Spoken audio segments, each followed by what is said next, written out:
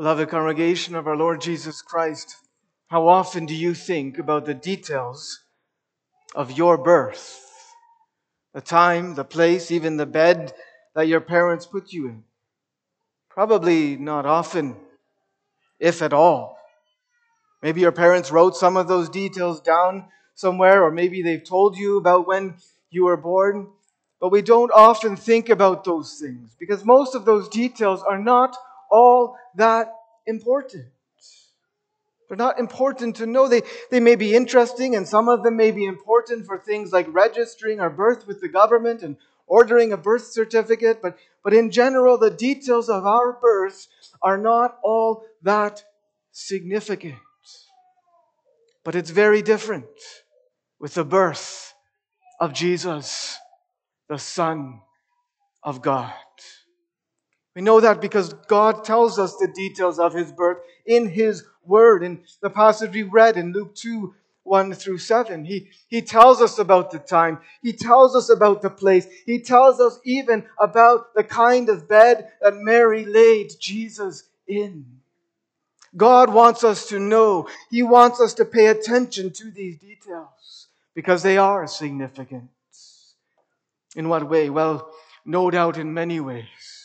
In many ways. But with God's help, we hope this morning to see especially how these details show us the greatness of God's glory and grace. And we need to be shown that, don't we?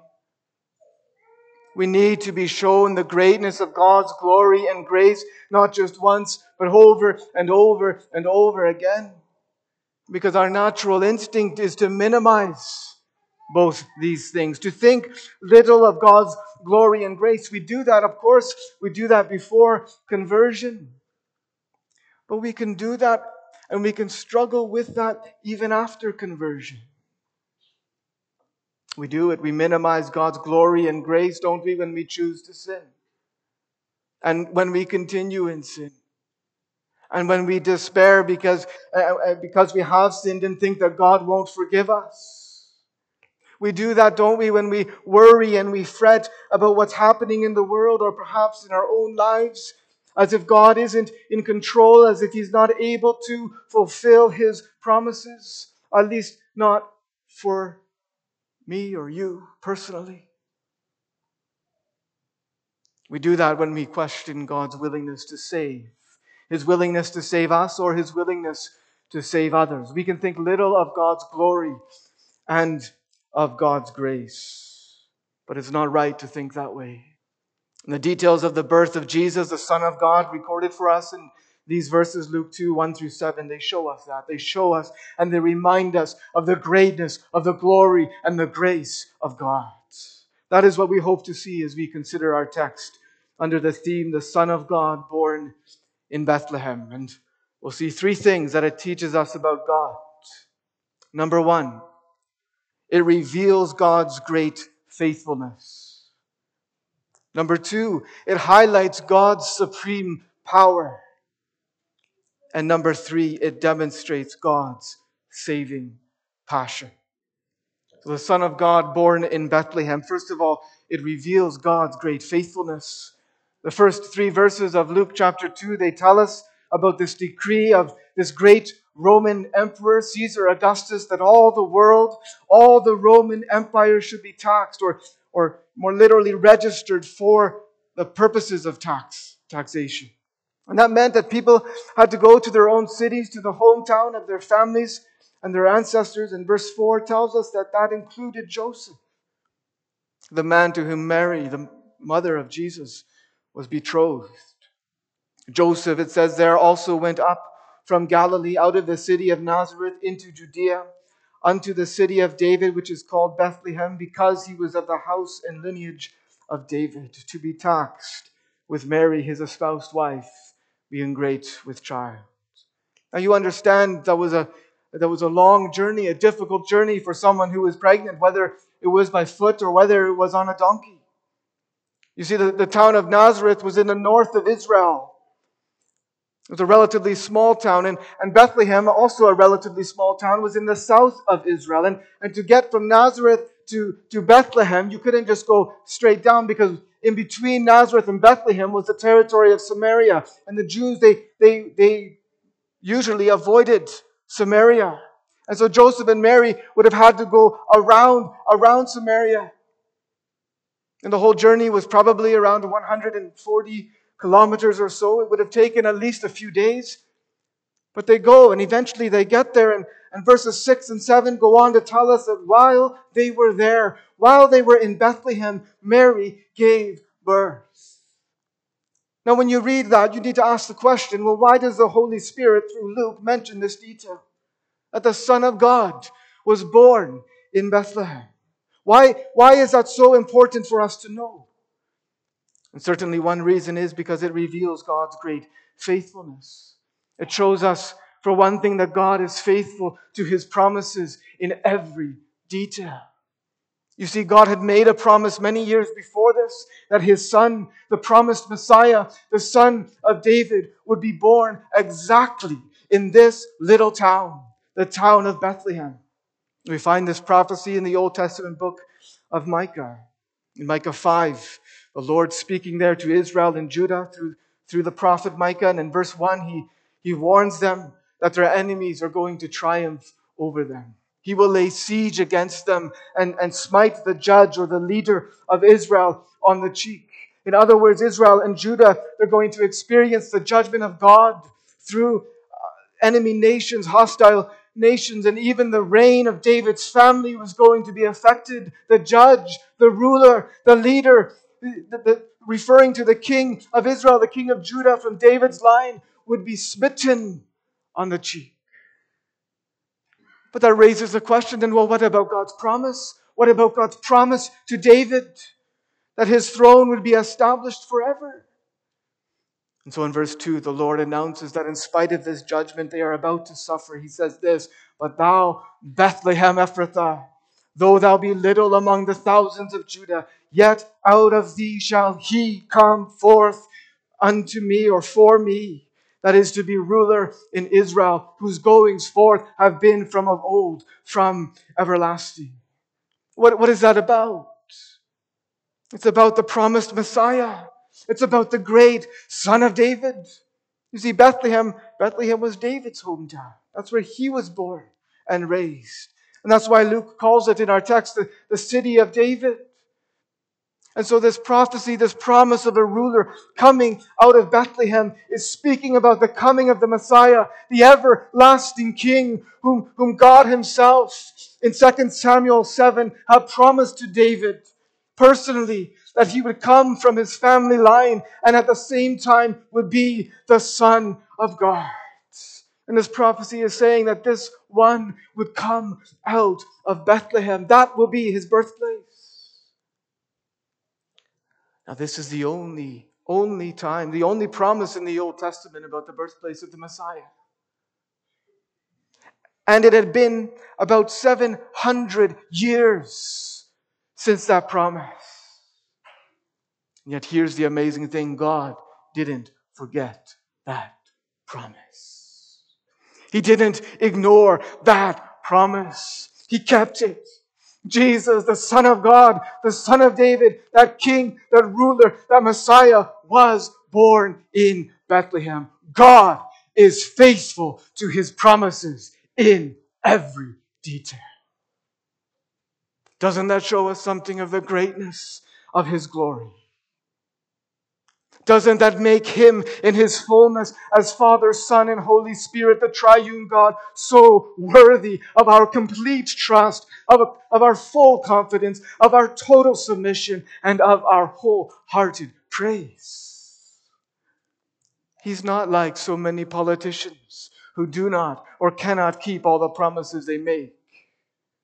He's not like so many of us parents who make promises sometimes to our kids but then forget about them or fail to keep them. No, God didn't forget any of His promises when He brought His Son into the world. He was faithful to all of them in every detail. That's what Christ being born in Bethlehem tells us. And you know what that means. That tells us that He will keep all of His promises, all of His other promises in every detail. Also, all the promises that He has made in His word to you and to me. Yes, also his promise that whoever believes, whoever trusts in this Son who was born in Bethlehem will not perish, have everlasting life.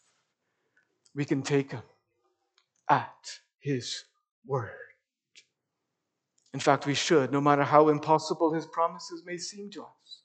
You see, God's Son born in Bethlehem shows us that God is faithful to his promises, not only in every detail, but also even when it seems impossible. From a human standpoint, Mary's birth of the Son of God was impossible. For one thing, she was a virgin. And yet it happened. The virgin gave birth to a baby. And not only that, but she gave birth to the Son of God in fulfillment of another 700-year-old prophecy. The prophecy in Isaiah 7 verse 14, that a virgin would conceive and bear a son and shall call his name Emmanuel, God with us. And she gave birth to him in Bethlehem, even though her hometown was 140 kilometers north in the town of Nazareth. Isn't this also amazing? And then you just think about the timing of all this. There have been no king from David's family for almost 600 years. Israel and Judah were in the grip of the powerful Roman Empire. It looked like David's line was going the way of every other royal dynasty in the world, eventually fading into nothing. Nothing could have seemed more impossible, you see, than the fulfillment of God's promise of a son of David born in Bethlehem who would reign forever. And yet what happens? Caesar issues a decree that results in Joseph of the house and the family line of David going to Bethlehem to be registered with Mary, his espoused wife, who's pregnant by the Holy Spirit with the Son of God. The one that Gabriel had told Mary would be given the throne of his father David and would reign over the house of Jacob forever, and whose kingdom would have no end. And while they're there, she gives birth. What does that tell us? What does that tell us? It tells us that God is faithful to his promises, even when it seems impossible. He was then, and he is now. And that's why we not only can but should take him at his word, even when the fulfillment of his promises seem so impossible. And maybe that's how his promise of salvation seems to you. Impossible. At least for you.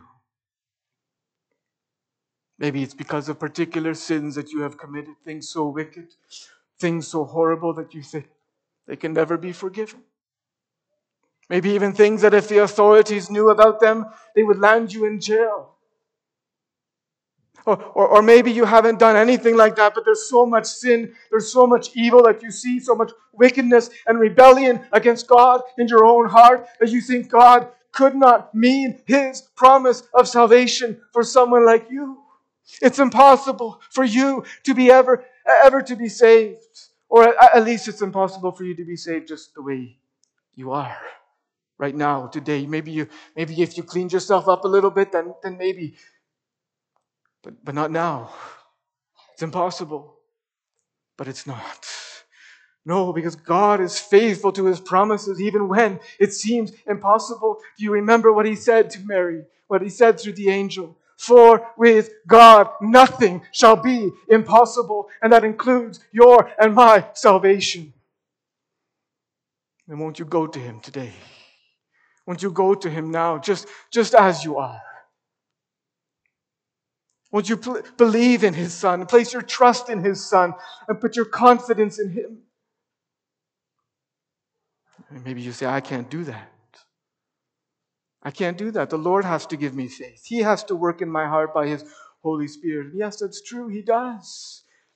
He does. You cannot truly repent and believe without the work of the Holy Spirit. You must be born again, but you may never, ever use that as an excuse not to repent or believe. But what must you do then?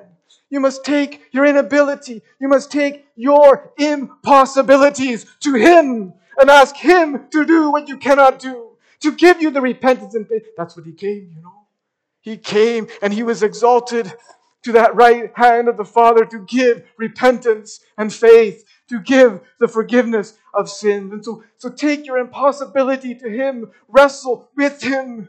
Wrestle with Him like Jacob wrestled with God in prayer. And don't let go until He blesses you. Cry out to Him, call upon Him, and He will deliver you, and you shall glorify Him. That's His promise. And God is faithful to His promises in every detail, even when it seems impossible. That's true of His promise to save whoever calls upon the name of the Lord. And it's true of His promise to preserve His people, whom He has saved. To preserve those who have believed in His Son. And what a comfort that is. Because often the more you know yourself as a believer, even when you've trusted in the Lord Jesus Christ, the more you begin to see your weaknesses, the more you begin to see your absolute need of Him. And you begin to realize more and more you cannot keep trusting Him. You cannot keep living for Him for even a moment left to yourself. It's impossible. It's impossible in your own strength. You need His help. You need His continual forgiveness. You need His renewing strength, His keeping, His sanctifying and preserving work. And He's promised all that in His Word, in Christ, that Son who was born in Bethlehem. He's promised that those whom He has justified by faith in Him, He will also glorify, and everything in between. But maybe at times you wonder if those promises are true for you. You look at yourself and you see your shortcomings, you see your failures. And it seems your failures to love and to serve God the way He deserves, and it seems almost impossible. But the Son of God being born in Bethlehem assures you that it's not. It shows us, you see, that God is faithful to His promises in every detail, even when it seems impossible from our side. He will keep you. He keeps all of His people. And He will one day glorify you in spite of yourself, in spite of myself. Because all God's promises in Christ are yes. As it says in 2 Corinthians 1, verse 20, the Son of God, born in Bethlehem, reveals God's great faithfulness. But maybe you're thinking, well, what about everything that's going on in the world, or perhaps even in your own life? And you're wondering, where is God in all of this? Is He in control? And that brings us to the second lesson about God that the theme of our text teaches us.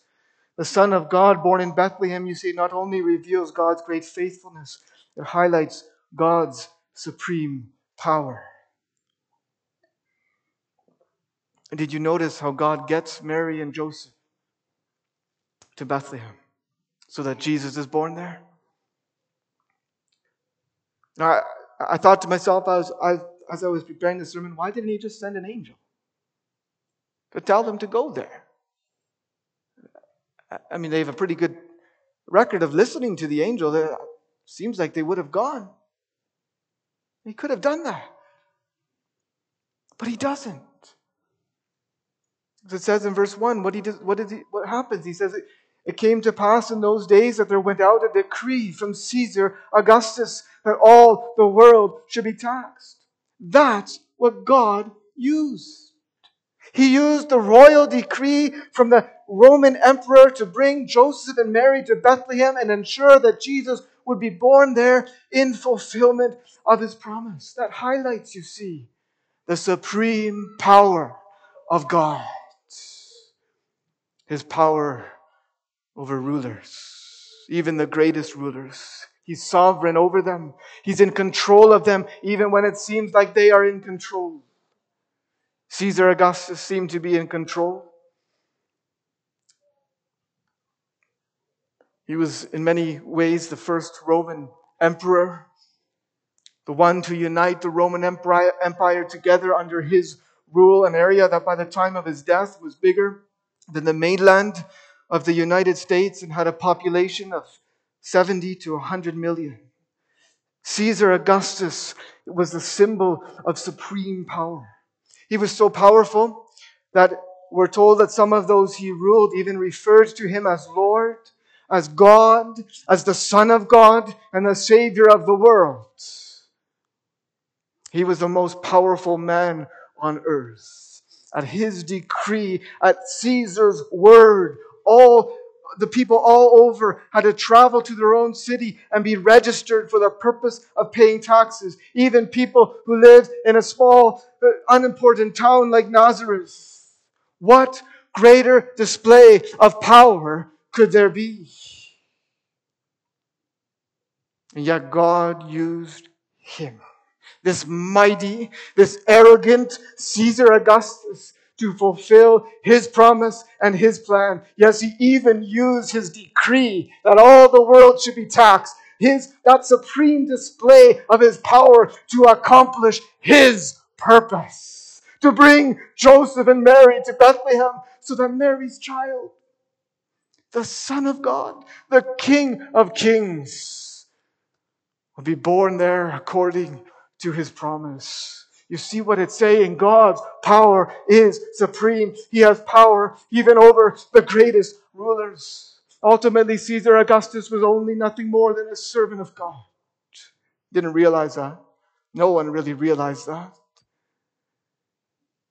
He was really nothing more than a pawn in the hands of God to accomplish his purpose to set up his own universal kingdom through his Son. God's power extends even over the greatest rulers.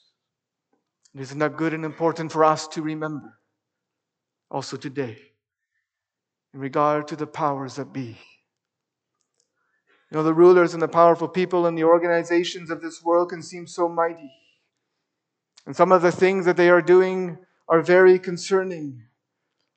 And what's more, most, if not all of them, don't seem to have that much care for the God of the Bible. And in many cases, they are downright hostile to him and to his people. And we can wonder what's going on, what's going to happen. We don't know.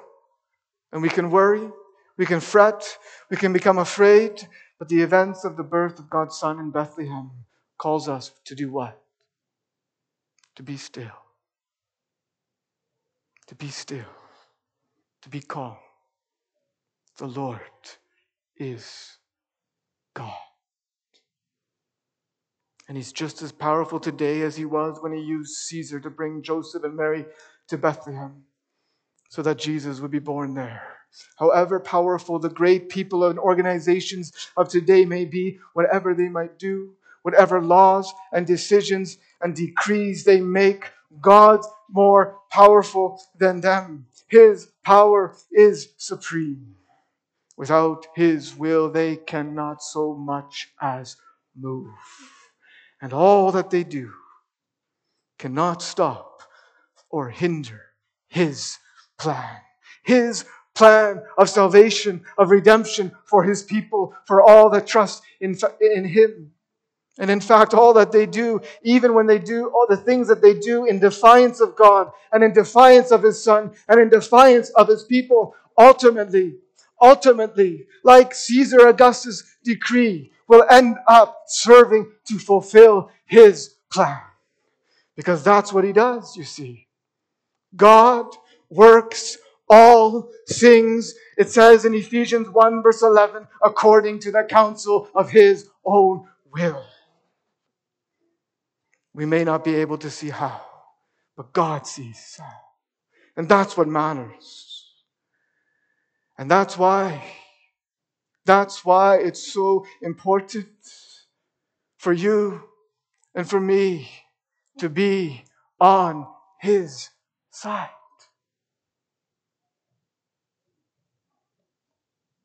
to belong to him by faith,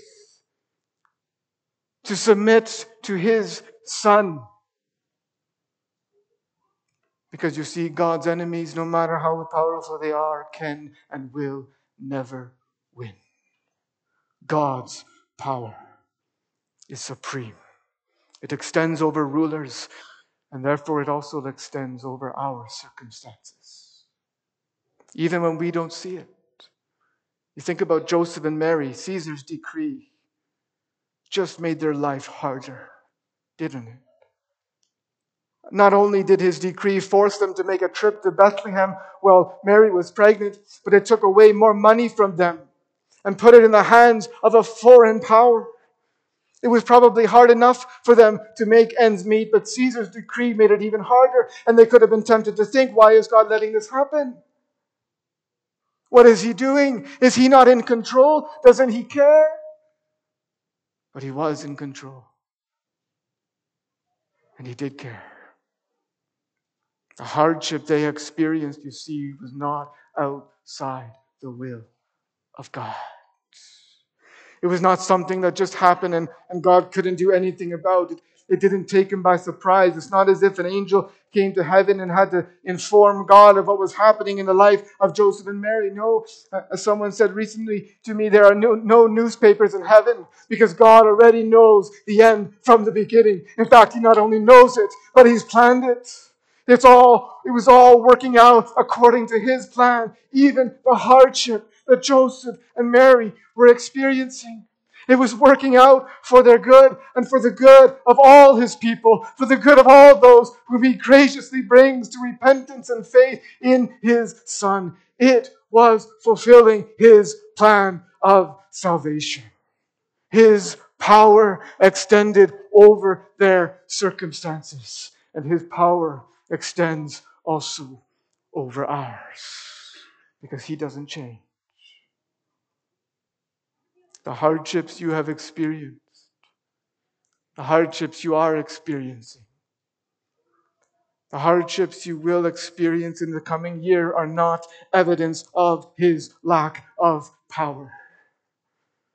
But all of our circumstances, also our hardships, also our trials, as painful and as difficult and as incomprehensible to us as they are under his control. They're all ultimately part of his plan.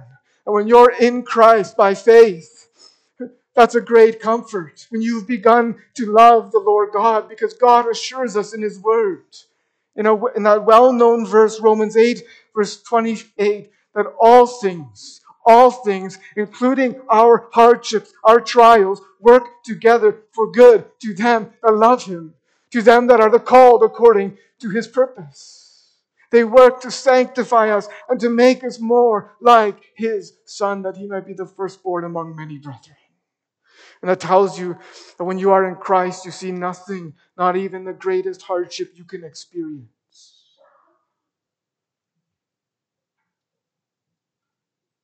Nothing can separate you from the love of God in Christ Jesus, his almighty love. And that's why being in Christ, your congregation, your visitors, being in Christ, being united to him by faith in him, it's the best place to be. Is that where you are?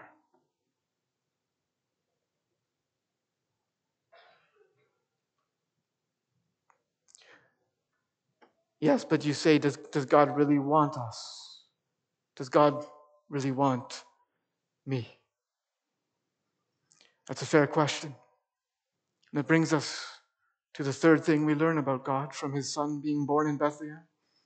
It not only reveals his great faithfulness and highlights his supreme power, but it also demonstrates his saving passion.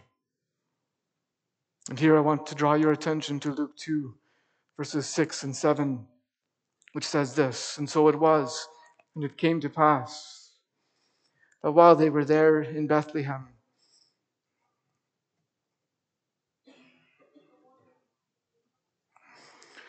the days were accomplished that she should be delivered. And she brought forth her firstborn son and wrapped him in swaddling clothes and laid him in a manger because there was no room for them in the inn. They're such familiar verses. But they are verses, beloved, that are literally bursting with good news. They are bursting with the saving passion of God for poor and needy sinners. How so? Remember whose birth this is about. It's about the birth of the Almighty God Himself in the person of His Son, the one through whom all things were made. And here He is, this great, this glorious God, humbling Himself to be born as a baby. A real human baby that needs to be swaddled in a small, insignificant, and overcrowded town. You think about that. He's not born in a palace in Rome or in Jerusalem, the city of the kings of Judah. That would have been humbling enough, but instead He's born in this little town of Bethlehem, a town that doesn't even have a proper place, a proper room for Him. Imagine that, children. Imagine that. Probably most of you have a proper room in your house for you to sleep in. Maybe you have to share it with brothers or sisters, but you still have a room. But God, think of this. God the Son, the Creator, the Lord of glory, laid His glory aside and willingly humbled Himself to be born as a baby in a town which in the eyes of the world was hardly worthy of notice, and in a town that didn't even have a proper room for Him and His parents. Doesn't His willingness to do that show you how much He desires to save sinners? Doesn't it show you how passionate God is for the salvation of sinners? How full of love and compassion He is? How eager He is to save sinners who are lost and dead in sin? But what shows that most of all in our passage? I think you do. It's His being laid in a manger. Because what is a manger?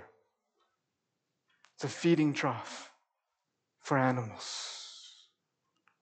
That's where Mary laid Him. That was all that was available. There was no bassinet. There was no crib. There was not even a playpen. There was just a feeding trough. And that's where God the Son was laid. How low He went. The Creator of the world, the one who made the things that you can see outside. The one who made the sun, who made the blue sky, who made all things, who made us.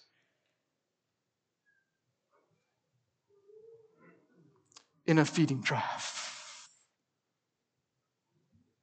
Some of you have farms with animals. Would you ever put your baby in one of the pails or troughs that the animals eat out of? Probably not, unless for some reason you absolutely had to. And yet God the Son willingly, not only came and was born in an obscure town with no room for Him, but was also laid in a feeding trough.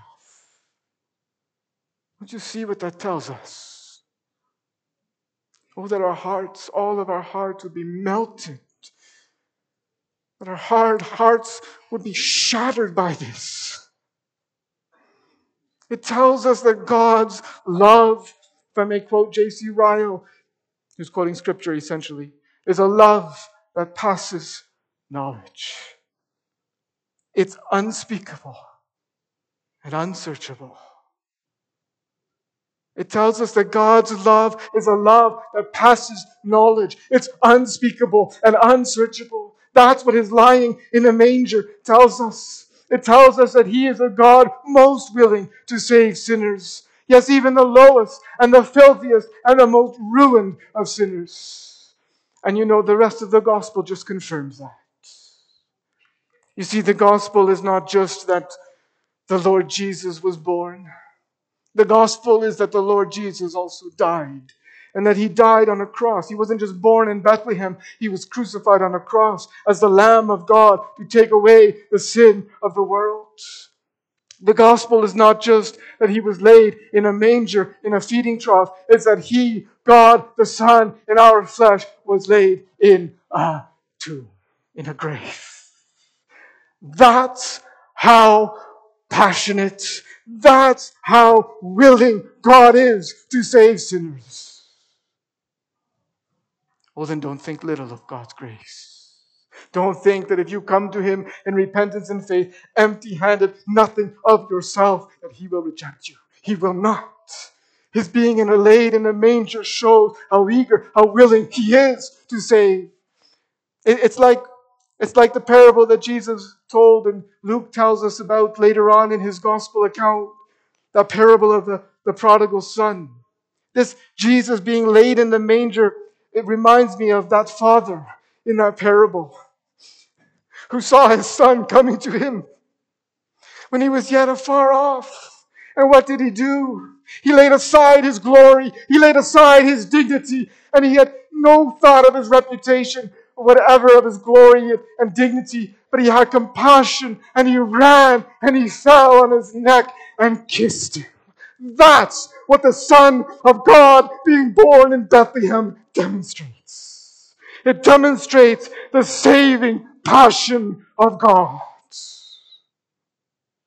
Do you see that with me? And so when you wonder if he really wants us, when you wonder if he really wants you, and remember this. Meditate on this. The Son of God, born in Bethlehem, was laid in a feeding trough, and later in a tomb. That will tell you the answer to whether he really wants you. And then come to him then. Come to him for the first time and again. The Son of God, born in Bethlehem, reveals God's great faithfulness, highlights his supreme power, and demonstrates his saving passion. It shows us, doesn't it, the greatness of God's glory and grace. Oh, then let us bow in awe before God and live in joyful submission to him and to his Son, who was born in Bethlehem. Yes, let us by grace receive and rest on him alone for salvation and serve him as our Lord to the glory of God. That's the only way we can have a really blessed Christmas. Amen. Let us pray.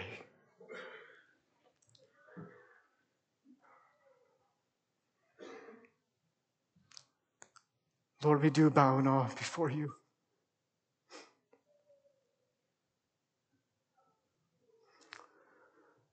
And Lord, we pray that the truths of your word revealed to us this morning from your word would not be truths that depart and disappear from our minds and hearts in a few minutes, but they would sink down. They would move us to worship you, not just today, to worship and to serve you all of our days. For you are worthy. In Jesus' name, amen.